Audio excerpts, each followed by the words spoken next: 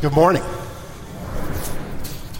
So when you go to your next bank, make sure you sit in a lowly place, because if you don't, then if someone of more and greater importance comes to you, then the host is going to have to move you and set you into another place.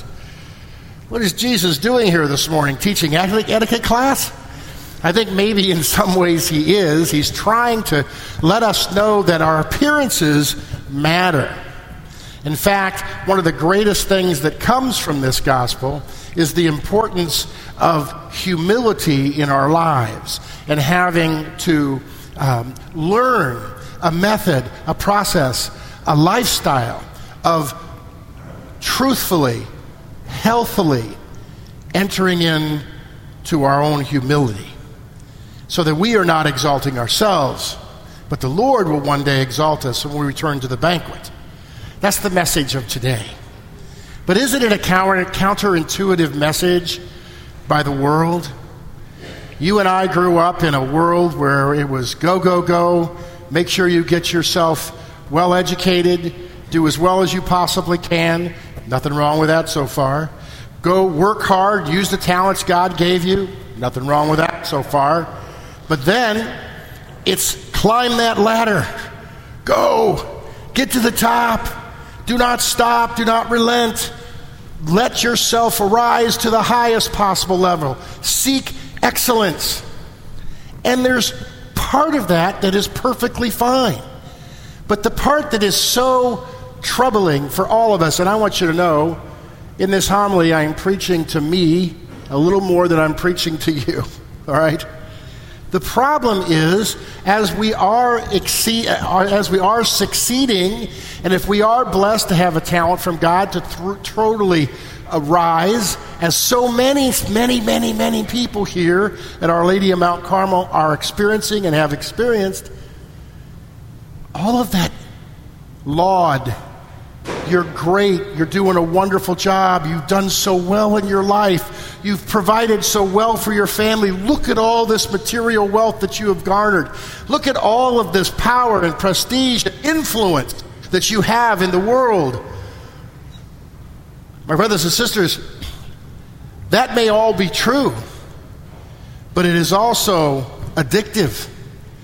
And what happens is this goes into our ears and it starts to corrupt our soul. It corrupts the guidance that God is giving us and has always given us in virtually every gospel that has ever been proclaimed. And that you and I are sons and daughters of God, and He is God and we are not. And yes, we may excel, and He made us, He wants us to do great things, but He wants us to do them in humility. Well, that's tough when you're in a world that just looks and waits to give you credit and give you laud for your success. So how in the world do we fight this battle? How in the world do we solve this? And I'm telling you, this is not easy. This takes slow, deliberate training. In the book of Sirach today, we hear a couple of pieces of great advice. The wise man lives for the words of the prophets and of Proverbs. And a wise man always has an open ear for wisdom. And so understanding those two things, that suggests very firmly that the truth and the guidance of how to succeed in this exists, and we need to listen for it.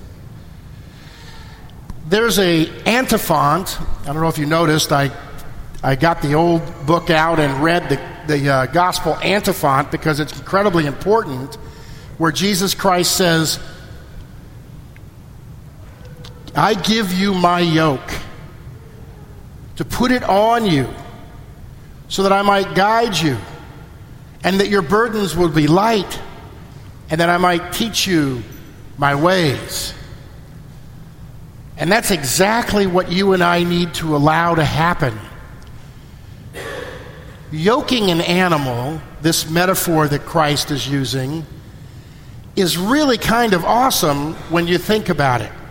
What you do with oxen, if you have a young ox, is you put him in a yoke with a fully grown, mature, and trained ox.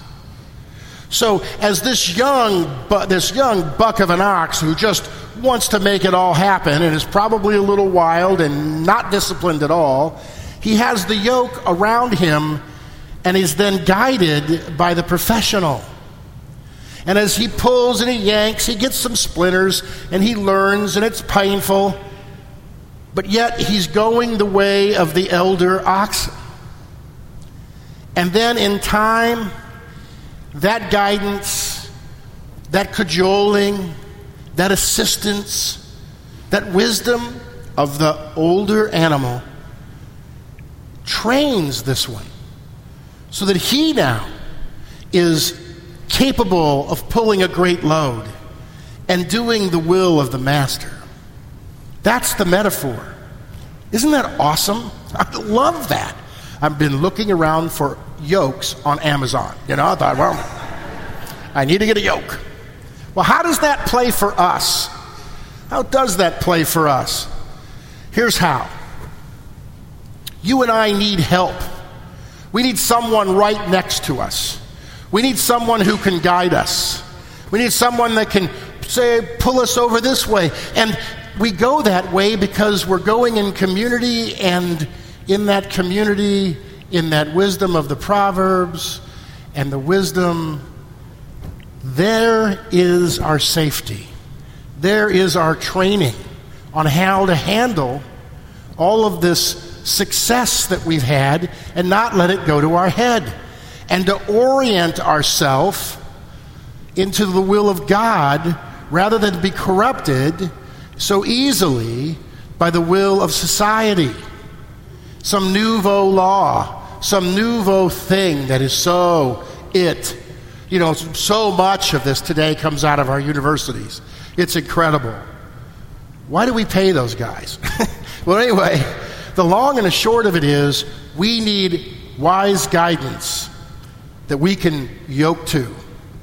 Many of you here are married.